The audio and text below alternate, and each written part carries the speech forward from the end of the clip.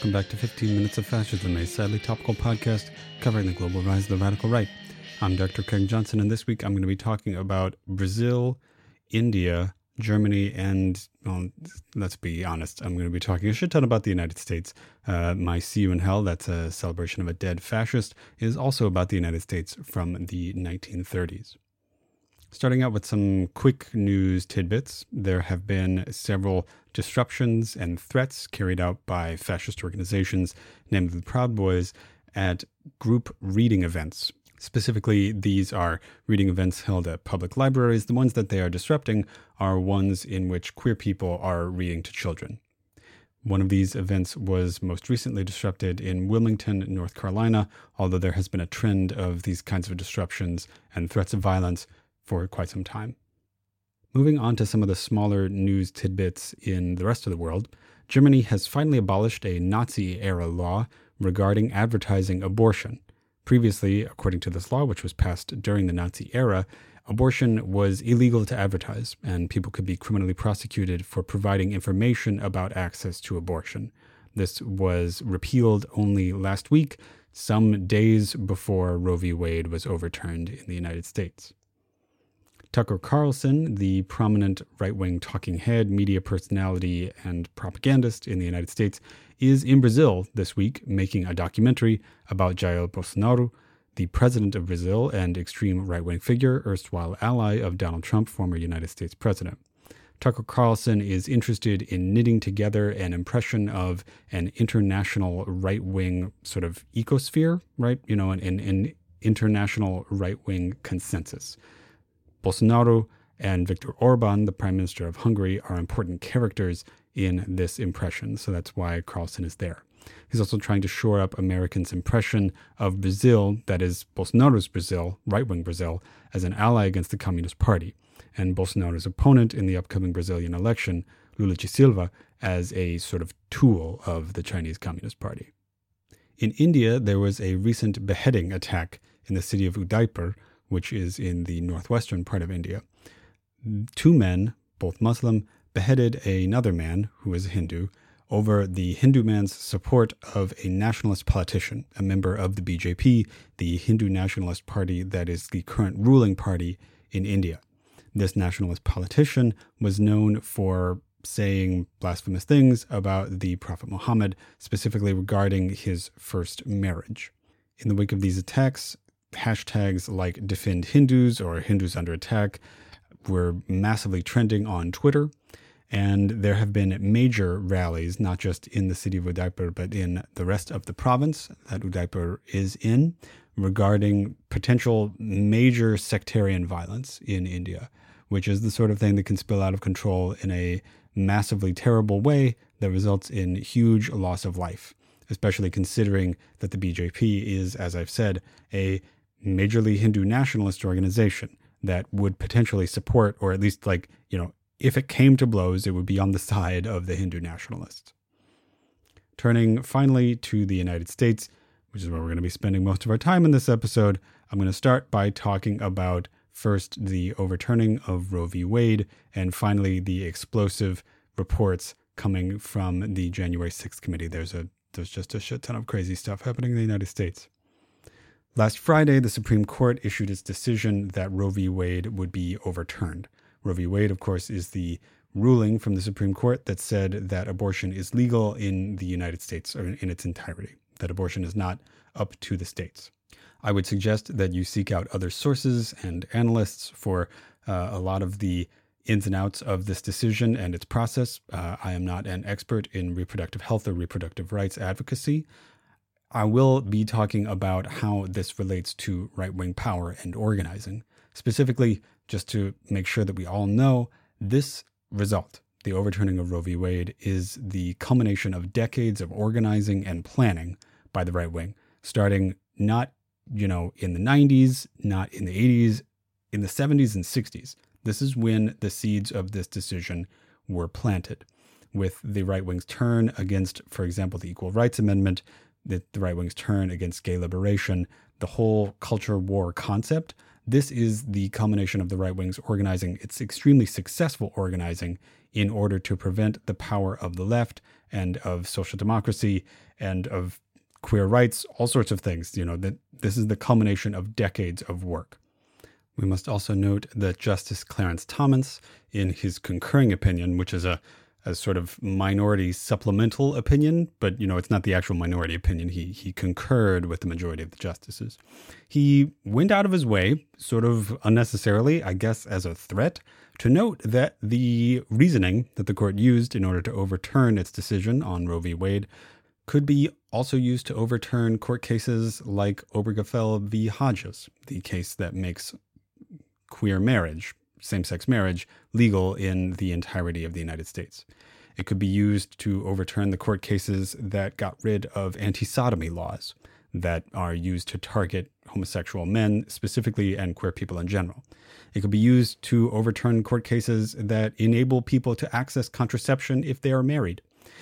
He did not say that it could potentially be used to overturn the court cases that made miscegenation laws, that is, laws that prevent or try to prevent the intermarriage between people of different races, illegal, although it conceivably could be too. Again, this is the result of a long and successful effort to change the minds of people in the United States, to install powerful justices into powerful positions, and to seize judicial power and legislative power in the United States in order to legislate an extremely conservative Christian agenda. I know that you don't really need to hear me say that. That's pretty obvious, but it's important to remember when we think about what it's going to take in order to fight back against this power. The right has been organizing in this way for decades, and it is that level and longevity of organizing work that will be necessary in order to stop them. This isn't something that can be stopped in a month. It's not something that can be stopped in a year. It's not something that can be stopped in the next election cycle. It's going to take a long time and a lot of work. Speaking of a long time and a lot of work, the January 6th committee has gotten its hands full in the last couple of weeks. They've uncovered a lot of incredible information. They've gotten a lot of crazy fucking testimony. And yeah, their most recent testimony this Tuesday was pretty astonishing. Going to start out with what we learned previously. Last week, we knew that they seized Eastman's phone, Eastman being a lawyer who worked for Trump, who planned some of the coup legality stuff. We know that they're searching the home of Jeff Clark, another former DOJ official. We also now know that several members of Congress, including Matt Gaetz, Mo Brooks, Biggs, Perry, and Marjorie Taylor Greene, requested pardons from Donald Trump for their involvement in a December meeting planning the coup. A December meeting that was going to be like, hey, we're going to try to contest the election results. We think that we might be able to win, right? So they've requested pardons for this. They requested pardons from Donald Trump.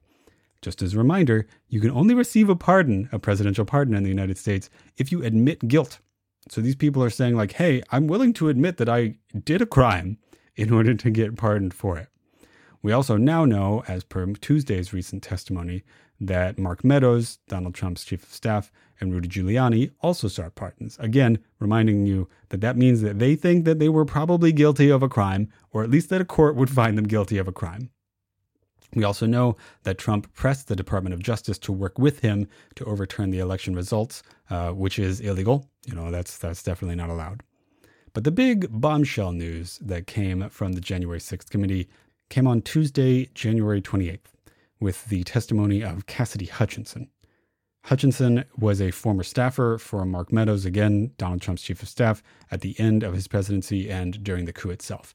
And she said some shit. I mean, just crazy crap about what was happening during the Trump administration, especially at the end. The most sensationalized piece of her testimony, and, the sort of thing that's getting made into memes and stuff, is that we now know that Donald Trump tried to go to the Capitol building after his speech to the rally that became the invasion of the Capitol building. He was trying to go there to join the rioters, to join the fascists invading the Capitol building to prevent the inauguration, or rather, the counting of the electoral votes of his opponent. He was told by the Secret Service that he couldn't do that, and outraged, he lunged for the wheel of his vehicle and also for his driver's throat. The person driving this car was not just some member of the Secret Service. He was actually the head of security on that day. These events have been the biggest meme to come out of the hearings. People on the left being terrified that the president became so unhinged. People on the right, especially the extreme right, we're talking Nick Fuentes, these kinds of people, like young fascists, loved that the president lunged for the wheel. Their meme is, about the president sticking his hand, holding a gun out the window and saying, "I'm the fucking president." They're enamored of this. We also know, as per Hutchinson's testimony, that Trump knew the mob that he had sent to the Capitol was armed and violent.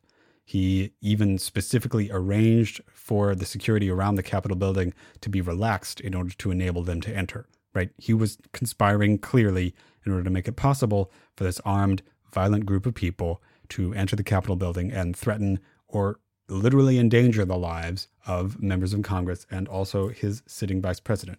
He knew that they were specifically threatening the life of Vice President Mike Pence and liked that.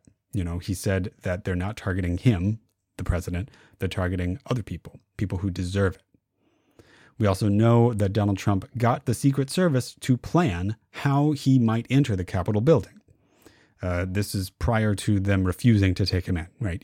We now know that Donald Trump got the Secret Service to plan how to get the president into the Capitol building during his coup, which means that he got the Secret Service to plan how to circumvent the plans of the Capitol Police, another branch of the federal government, another security apparatus in the United States. They were planning how to operate against each other. Now, this is the sort of thing that, in the Pentagon or in like war colleges in the Army and Navy and stuff, they have war games like this. What would happen if one branch of the military got compromised or something. But this isn't a war game. This is literally the president was like, I want you to draw up a plan for how you might get me into this secure building tomorrow. That's coup stuff. It can't get more obvious than that. We also know, and this is one of the things that people aren't focusing too much on, which I think is a terrible mistake. We now know a little bit more about the command structure surrounding the developments on January 6th. We have a little bit more clarity about who was talking to whom, specifically what the line between Trump and the fascists was. And it turns out that it's a lot shorter than you might have thought. We know specifically that while Trump, we have no evidence that he spoke to any of the leaders of these fascist organizations, although it remains to be seen exactly what the video footage of these 6 hours of, supposedly zero phone calls when Trump was obviously using burner phones. We don't know what that's going to uncover. But we know that Donald Trump, up until the coup and on January 6th itself, was speaking with Rudy Giuliani and Roger Stone. And we know that Roger Stone specifically was talking to the fascists, to the point that they were even escorting him, like they were his official bodyguards. We're talking about Oath Keepers here specifically, on January 6th. This isn't a game of telephone. This is a command structure, right? This is the president of the United States having one guy between him and the leader of one of the most violent, terrifying fascist organizations in the United States at the time, the Oath Keepers. Hutchinson's testimony came as a surprise. It was sudden. It was on a different day than most of the hearings have been held, which is Thursdays. It was held on a Tuesday. This is clearly in part because they didn't want her to get cold feet, and also because she had credible threats against her life. This person risked her life in order to testify against the committee. I'm not trying to say that she's a hero. She was involved in all of this, right? She heard all this shit on January 5th, didn't tell anybody about it, waited until now. I know that she was probably intimidated. She almost certainly was. She was almost certainly threatened for, her involvement in this, for saying that she was going to testify against the committee. I don't know what her life is going to be like now. It'll probably be extremely hard. But, I'm glad that we know, but I would be reluctant and would challenge anybody who calls her a hero for testifying because of her involvement in a coup that now she's talking about her involvement in this coup. Finally, going to close out this episode as I do every week with See You in Hell, a segment celebrating the deaths of prominent right-wing figures in history. Sticking with the United States this week, we're talking about William Pelley, the founder of the Silver Shirts. William Pelley was born in Massachusetts in 1890. He was a journalist and a writer, and then joined the anti-communist White Russian fighters who opposed the Bolsheviks in the Russian Revolution. There he became an anti-Semite and an anti-communist, which was the guiding ideology that he held throughout the rest of his life. After he returned to the United States in the 1920s, he moved to Hollywood and became a screenwriter, as well as a regular writer, sort of like adapting his little magazine stories for Hollywood scripts. And he actually has a pretty substantial filmography from this. Pelly's other passion, in addition to anti-Semitism and anti-communism, was the occult, UFOs. He had a number of extra-dimensional, extraterrestrial experiences that he talked about that, as was common at the time and also today, linked experiences with extraterrestrials and, divine connections with Jesus and God.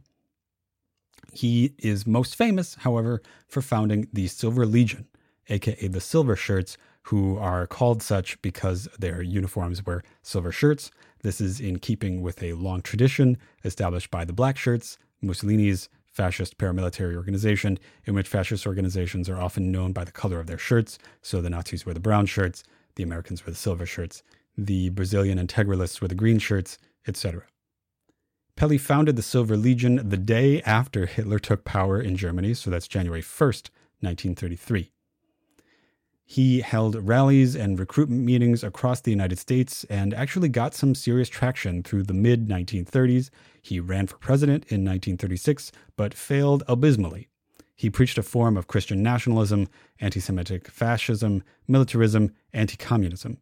His title in the organization was the chief, the corresponding figure to der Führer in the Nazi Party.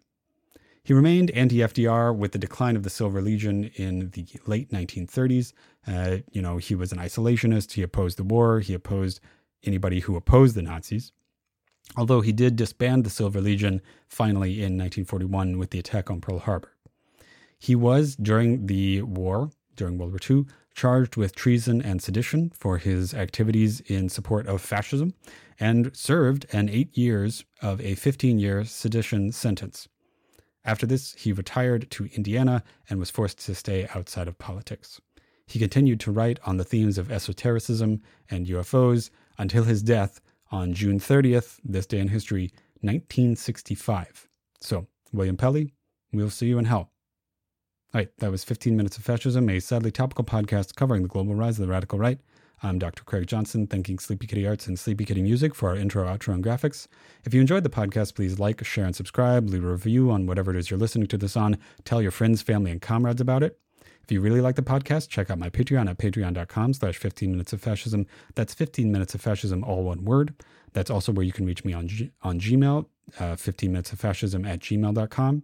I can also be reached on Twitter at Hist of the Right, HIST of the Right on Twitter, or at Fascism15. And again, that's 15 spelled out. All right, thanks, and I'll talk to you next week.